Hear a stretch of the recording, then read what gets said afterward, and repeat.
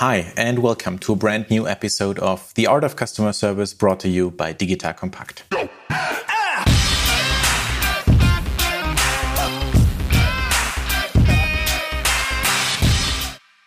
My name is Eric van Muller. I'm your host on this show, a former canoeing world champion, father of three, and founder of Solvmate, a leading platform for automating customer service with chatbots. As you know, on The Art of Customer Service, I talk with experts on what makes good customer service, which tools and practices are relevant, which new technologies are available in the customer service area, and many other exciting topics around a great service experience. Today's episode on The Art of Customer Service is about innovation in customer experience. Today with me on the show, I'm having Nicola Millard, Principal Innovation Partner at BT, British Telecom. She has worked for more than 30 years in customer experience, has a PhD in computer science with a focus on psychology. She's a book author on motivational user interfaces, and in 2019, she was listed one of the top 10 CX influencers by the Customer Experience magazine in the UK. So in this podcast, we will talk about the relationship between customers, technology, and contact center agents, and how customer experience has changed over time, and what topics might have remained constant. So stay tuned and learn more about innovation and customer experience. It's great to have you on the show today, Nicola.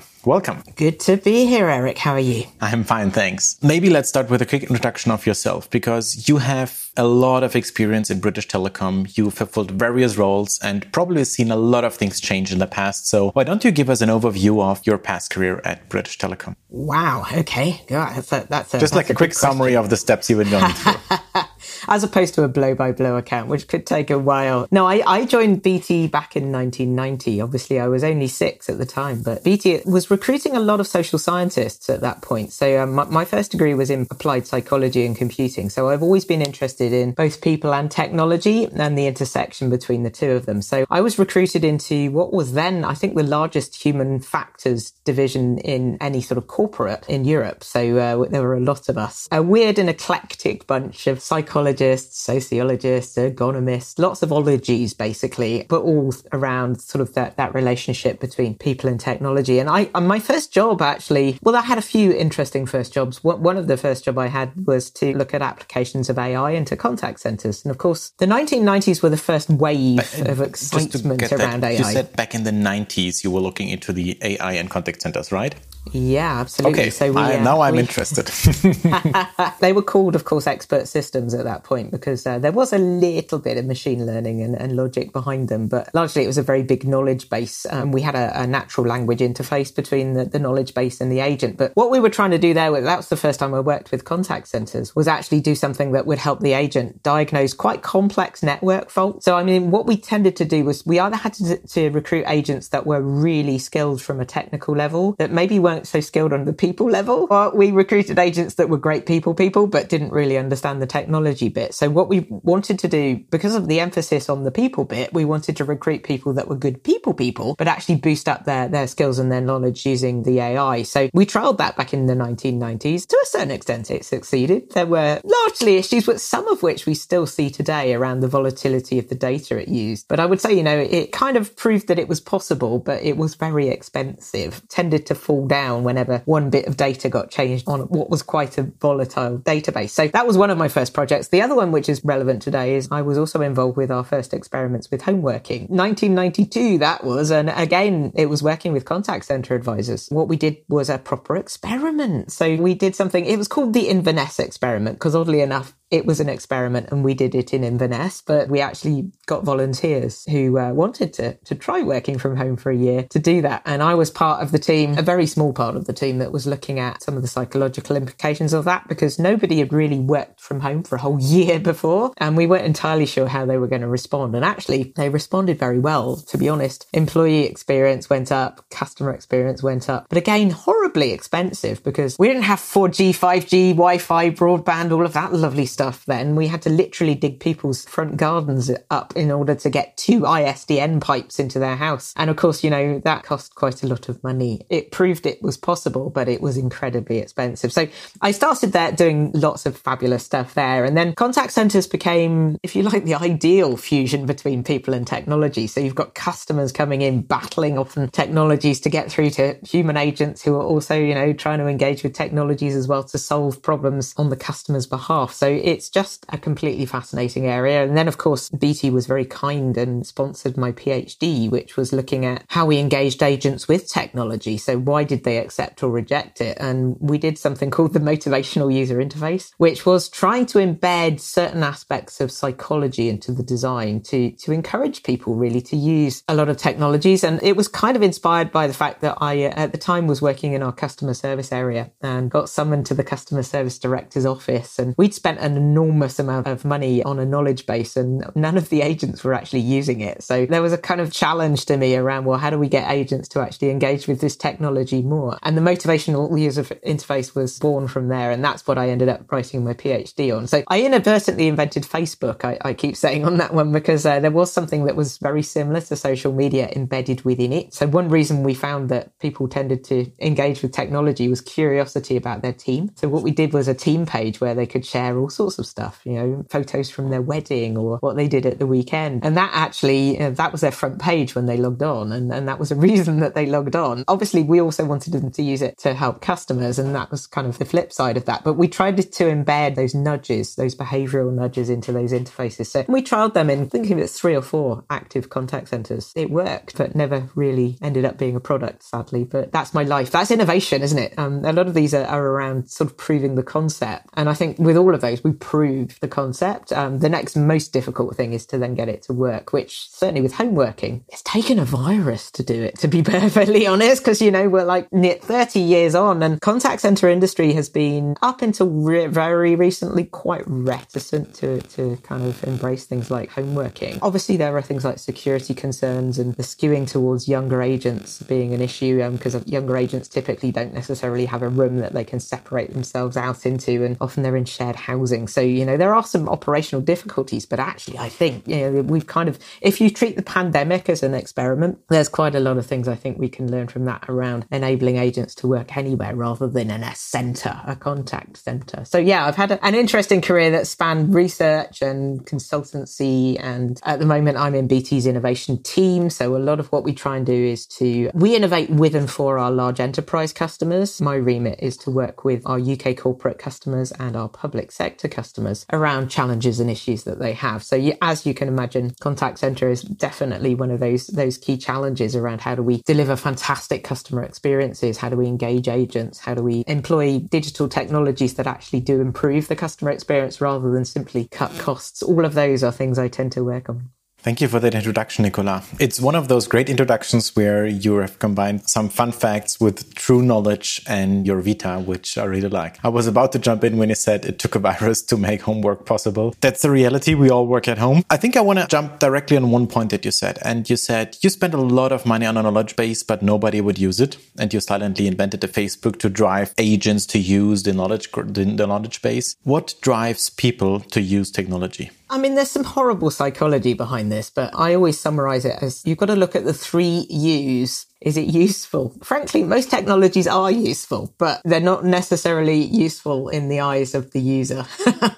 So I think sometimes you have to don't ever ask the person that invented the technology, is it useful? Because they will tell you, it's like calling their baby ugly if it's not useful, but it is really around engaging with the users and saying, how is this going to change your job? Hopefully it makes their job easier. I think with knowledge bases, part of the problem at the time on that particular example was that agents were often measured by average call handle time. And actually using the knowledge base tended to extend the average call handle time because they spent a lot of time finding stuff on the knowledge base. And it was a lot quicker to access, basically stuff in their brains, which we hadn't updated necessarily, which often then caused maybe outdated information being fed to the customer. And again, that was a frustration for the customer service director because she was saying, well, the right information is on the knowledge base. They just haven't used it. So it was really around how do we embed the fact that actually there's stuff in the knowledge base that can help them, but also try and make that search faster. We introduced different ways of searching, different shortcuts. We even actually used natural language on one of the experiments so that it would monitor the call and try and proactively pop up suggestions as to what might actually help from the knowledge base. So there were all sorts of things we tried to do around sort of increasing those perceptions of, is it useful to me? That's the first one. Is it usable is the second one. And to be honest, this is an easier one to answer because there's a whole science behind usability, gone through various iterations. I think largely it's known as design thinking now. But this is really around how do I design technologies to be intuitive? I don't want to go on a 3-week training course to use this technology. I want to be able to pick it up and find stuff without necessarily being trained. And generally the technologies that we use as consumers are much better at doing this than the ones that we tend to use within enterprises, which are often much more complex. So it was really around how do we start to make enterprise technologies a lot easier and more intuitive to use. But as I said, that's kind of the easy bit. If you can answer yes to both of those questions, is it useful and is it usable, you've probably got a good chance. However, it kind of stands and falls with adoption. And that's the third question really, is who else is using it? And this is where evil psychology comes in, or behavioral Did you say economics. who else is using it, just to get that right? Yeah. So it's not about am I using it, who else is using it? Who else is using it? Because the chances are, if I'm using it, my peers are using it. I can see my managers using it. I can see my colleagues using it. Particularly for things like collaboration tools. I always say a social network of one would be a terrible social network. So the value of a social network is not just that it is there, it's that other people that are using it and I am engaging with those people. And again, to a certain extent around the sort of little mini social network that we originally did for the motivational user interface, that would only be interesting if other people were engaging. And if other people were engaging that are like me and I know, I'm probably more likely to engage myself. But there are certainly things like nudges that you can do from the sort of behavioral economics side to increase adoption there. And that often it's around, well, influencing the leaders and the team leaders especially. So what we tried to do with the knowledge base example was to get the team leaders to promote the knowledge base. So if the agent, stuck their hand up and said, I don't know how to do this, what we tried to do was to train the team leaders to go to the knowledge base first so that they would show the agent that that was there on the knowledge base and available. And they didn't necessarily have to ask the team leader to do it, but they had confidence in the knowledge base. The other thing we did, which was slightly more subtle, was to get the agents to input to the knowledge base. So input their own knowledge. They'd found a solution to something, they submitted it. And in that way, it was quite interesting. We did an experiment doing that and also not doing that. And people tended to engage and trust the knowledge base more if their colleagues had input the knowledge rather than somebody they didn't know had. So there was that around that sort of nudge. And then, of course, some agents themselves. So, observing contact centers, I used to do a lot of ethnography within contact centers and just watch the dynamics of who, if the agent had a question, who would they ask? And it wasn't necessarily the supervisor. It was sometimes just an experienced agent. And they tend to be the key influencers. So again, targeting them to say, okay, put your knowledge in the knowledge base. So actually getting them to proactively work with it, but then also act as a promoter of the knowledge base amongst the agents that typically we're interacting with them. So there's lots of things you can do in terms of increasing the adoption, because being useful and being usable isn't always enough. So yeah, the 3 use test. Is it useful? Is it usable? And who else is using it?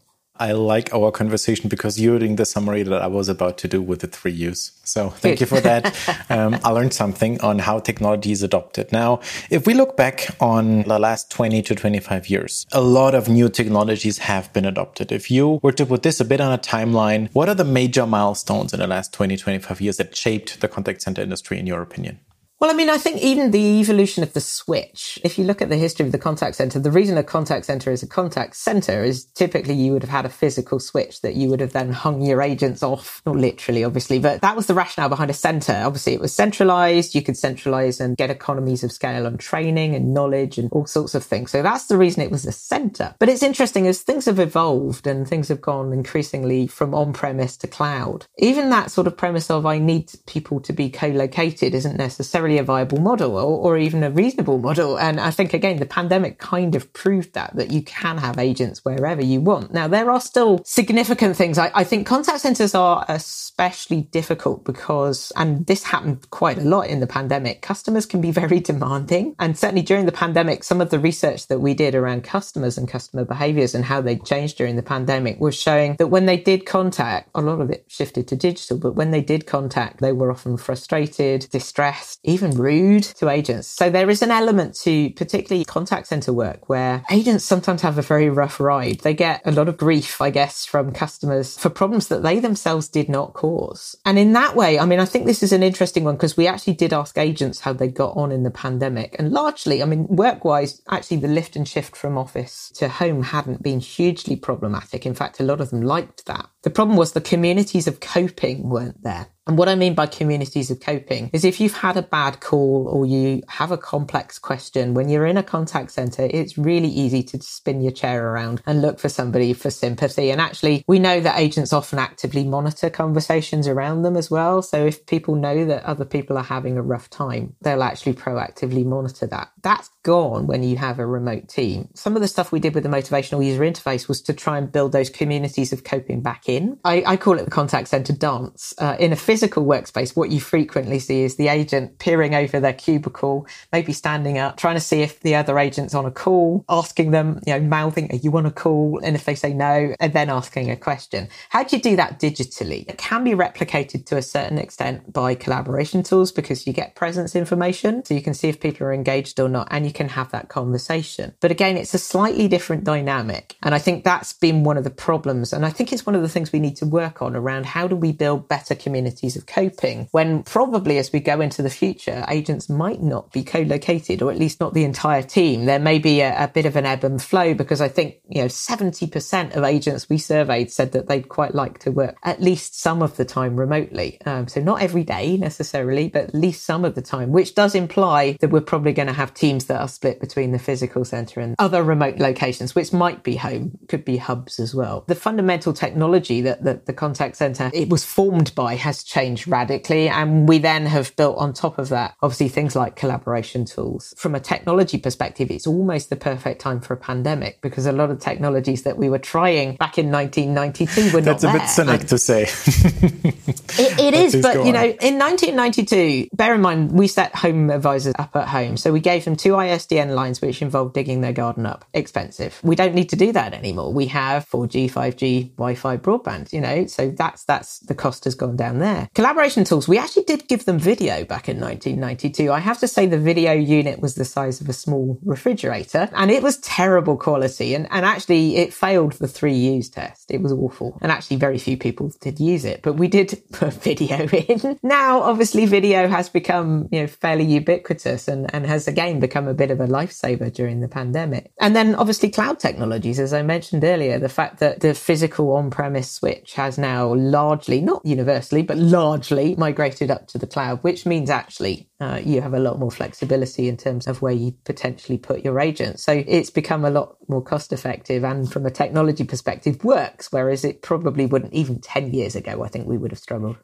I'd quickly like to touch upon the fact on the communities of coping. I think this is an issue which is not only relevant in contact centers, but also at all companies. And we at SolveMate, we're 100% remote company since a year. Also, it changed our way of working from an office to a remote location. And we are very well aligned with cloud and all these things, but still there is some human element to know who is there, when can I talk. And in a group, that's also my experience. It's easier to deal with downsides or getting a bummer at work because everyone gets that. And especially customer service agents need to be very resilient how they work. We talked about a lot of innovation that kind of shaped probably to the good of being more flexible, being more cost effective. But does something come to your mind where an innovation failed? That means something was innovated and then kind of it was meant to be used, adopted widely, but it didn't? I think I've already given a few examples because frankly, innovation fails probably more than it succeeds. The risk on a lot of innovation is you do it too early. And I think that was the case on the AI. It was too early. On the homeworking piece, it was a bit too early. On the motivational user interface, actually, we have seen elements of that being incorporated into contact center systems. So that one didn't entirely fail. It was, I guess, more of an academic experiment that we did a proof of concept. We don't take it personally, frankly, because I always say failure isn't a problem as long as you learn from it. In innovation, often you have a slightly different culture. If you're in a sort of operational area, failure is quite often punished. It shouldn't be, by the way, because I think everyone can learn from failure. But the sort of risk perception in innovation is slightly lower because we know that it's probably going to fail. But as long as we learn from it, I love experimentation. I think it's the way to go. And I think particularly as we're going into this more hybrid way of working, there are going to be some horrible hybrids out there. It's going to be messy. But I think we should learn from those messes honest as to what's worked well and what hasn't worked well. And let's discard the stuff that didn't work well and try and embrace the stuff that did and grow on that. So yeah, I mean, I think there would be too many examples of innovation that's failed that I could give. But yeah, often it's either a little bit too early or the technology's not quite mature enough. But with all of it, we kind of proved it could work. It's only just become mainstream because we're on the second wind of AI. Some of those problems have been solved, not all of them. Not all of them. Absolutely, yeah, and home working, obviously, yeah. We've kind of proved that we don't need to be in the four walls of an office to work very effectively. Before we have a look into the future of contact centers, I'd quickly like to quote one of the blog articles that you read, which was called From Contact Center to Strategic Relationship Hub. And the heading there was, as our smartphones increasingly become our window of the world and we are in a land of chatting and tapping, you would be forgiven thinking that the talk aspects of the contact center is soon to be consigned to the past. What do you mean by that? So, okay, one of BT's brand taglines was "It's good to talk," and I think that's still relevant. So I think one of the things that we've been looking at is the effect of digitization and automation on the contact center. Now, there is a school of thought that it makes the contact center completely irrelevant and redundant. The evidence is against that thought, though. In fact, what we've been finding largely, and this has again been particularly evident by some of the research that we've done during the pandemic, is that the contact center is increasingly important in a world of increased digitization and automation. What we typically find is the more that you automate, obviously you can automate out a lot of the very routine stuff. You can certainly give a lot of the resources to customers to use. And again, if it passes the 3 U's test, again, if it's useful, usable and used, the customers will welcome that. However, and we've done a lot of research, particularly around why people contact centers and what channels they use. And I think it's quite interesting because we in customer experience professionals tend to get really obsessed with channels. Gosh, why are they using the phone? Can we move them to chat? Can we turn the email channel on? Well, actually, when we get into the mind of a customer around channels, they don't think about channels. They have a goal. And then typically underlying that goal is an intention state. And actually, it's the intention state that tends to drive them to certain channels. That we found 3 states: positive, negative, and neutral. Positively motivated customers, we call them visionaries, typically are doing something that they want to do. They have a positive goal. So maybe they're getting married. Maybe they're going on a holiday, all things that are slightly risky during a pandemic. So they will invest time, energy, and effort in trying to plan that. They can be a bit paranoid, and that's where maybe human advice comes in. So they might need to just be reassured that they're absolutely doing the right thing. Those customers use a lot of channels, and as long as you don't confuse them, they are brilliant customers to have. However, they can turn into it from a positive to a negative customer. We call these customers in crisis, or they could start in crisis. They start negative, and we've probably all been there. We've got angry, we've got frustrated, particularly if we have an accident or something like that. But now, customer in crisis behaves in a very different way because their intention state is negative.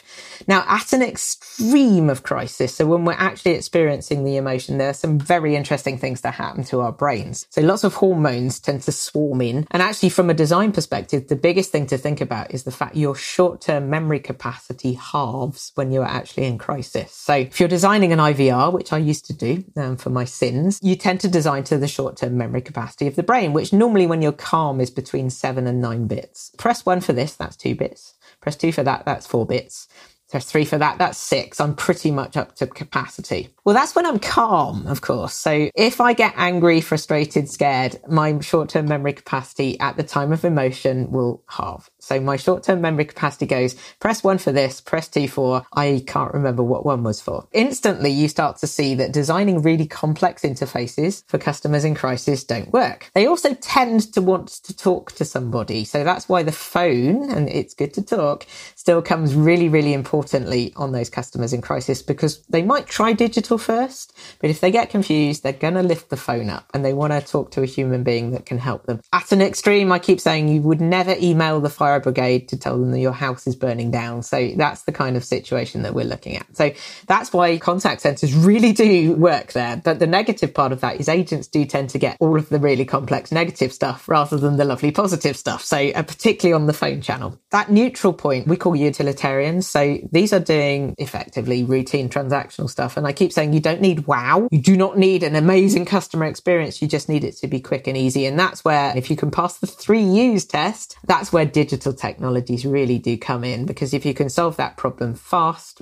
friction-free and easily for the customer, they will appreciate that. But effectively what we've tried to do is a different view on customer journeys. So rather than the traditional segmentation view, what we've been trying to do is to say, can we segment on goal and intention state and then drop down strategies, particularly around, well, where do we use the phone agents? Where can we introduce chat? How do we signpost customers to the channel that is most likely to get them to their goal? How do we collect information up front to try and, predict and personalize that experience? All of that comes in when we start to discuss that sort of slightly different model of customer journeys. I like that intention state and goal thing. So to quickly summarize, you have positive states. They are great. They use a variety of channels. They just want to solve. They are positive. They want to do something.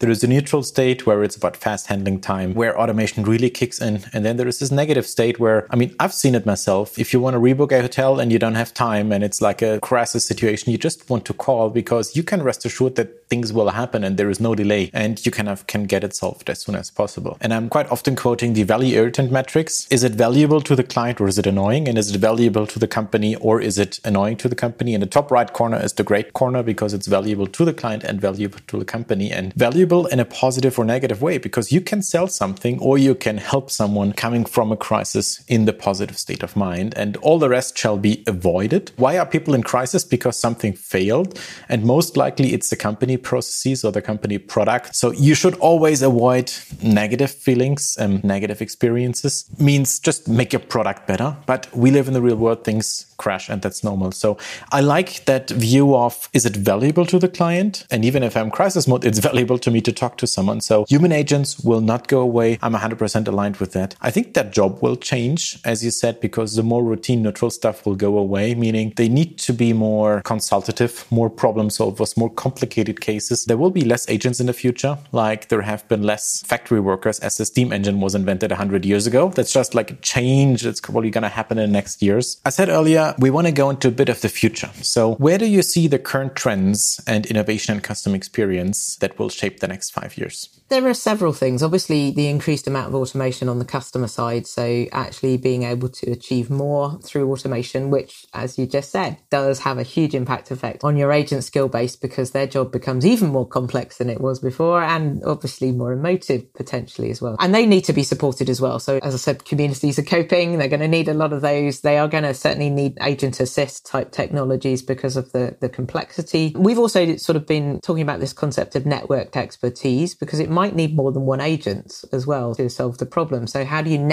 use the agent as the customer interface to other experts within a business, or actually maybe not within the business, to other experts? They can network together to solve exceptionally complex customer problems. And again, that's a lot to do with bringing in collaboration tools into the process. So there's that aspect of changing the sort of upfront stuff. And then I think one of the more interesting ones for the future is more around proactivity. So to your point, often crisis situations are sometimes predictable.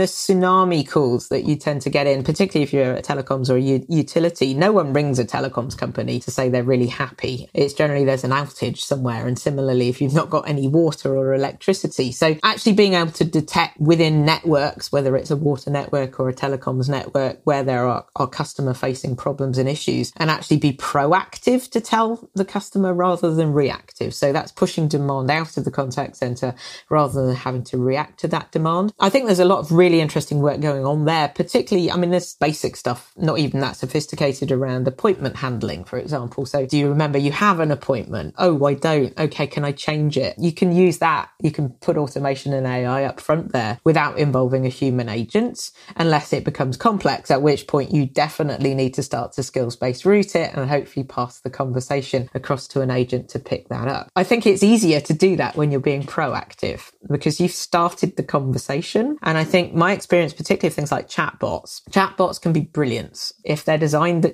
well and they're in the right place in the customer journey. But ask me anything type chatbots are very difficult to do. But if you start the question, you've instantly bounded that conversation. And I always say the sweet spot with bots is narrow and deep. So if you can start that conversation, narrow it down. So it's about an appointment that you should know that you have, but you don't know and you want to change it, or your problem's already been solved. That part of automation, I think, is starting to work very well. So I call it the me economy, because a lot of this is about customer data and customers' willingness to share their data, because machine learning and AI does not work by magic. So it's about data. And a lot of that is customer data. So particularly under GDPR, we've got to figure out how much we want from customers and ask their permission. The only reason they're going to give permission is because of this me economy. I think there's something in it for me. So I'm trading my data. Generally, that's for personalization initially. So, you know, the Netflix of the world, the Amazons of the world have been doing this for many, many years, and we're pretty comfortable with it as long as it's appropriate. Then you do get the proactive stuff, which is it the right message? So not too many messages, because if I keep telling you there's an outage on the network every minute of the day, because there probably is somewhere, that's just going to get annoying and customers are going to go, I'm going to turn it off. So it's got to be an appropriate message on the appropriate channel and at the appropriate time. So that in itself is a challenge. But again, if that is working for me as a customer, brilliant. I'm going to share my data with you. Then we get into the slightly more creepy stuff. So can you start to be predictive? So can you predict customer behavior before they do it? The problem with that is it can get creepy. And we have seen instances, particularly within retail, I think is the one where, you know, the supermarkets know everything about your shopping behaviors. And if it starts to become that they know more about you than you do, I know quite a few people that have stopped using their supermarket loyalty cards because they got a bit creeped out about it. But I think as we get more smart stuff out there, you know, not just in networks, but in buildings, in streets, in cars, in the Internet of Things, all of that lovely stuff, potentially we can do a lot more with that data to personalize the experience and make that experience maybe a little bit more proactive and predictive. But again, it's got to pass the 3 use test. Does the customer actually want it? Is it usable? And is it to my advantage? So I think there's a lot of meat there around maybe changing the relationship of the contact center from less reactive, more proactive.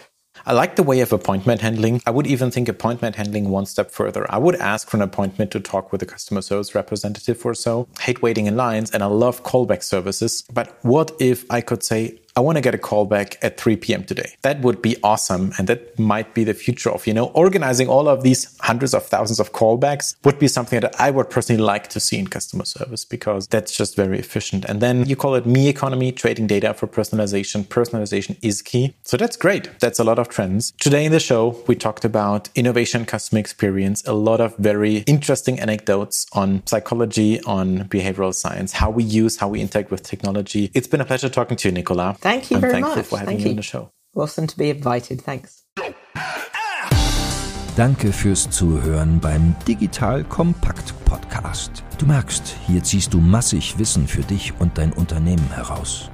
Wenn du mit uns noch erfolgreicher werden möchtest, abonniere uns auf den gängigen Podcast-Plattformen. Und hey, je größer wir werden, desto mehr Menschen können wir helfen. Also erzähl doch auch deinen Kolleginnen und Kollegen von uns. Bis zum nächsten Mal.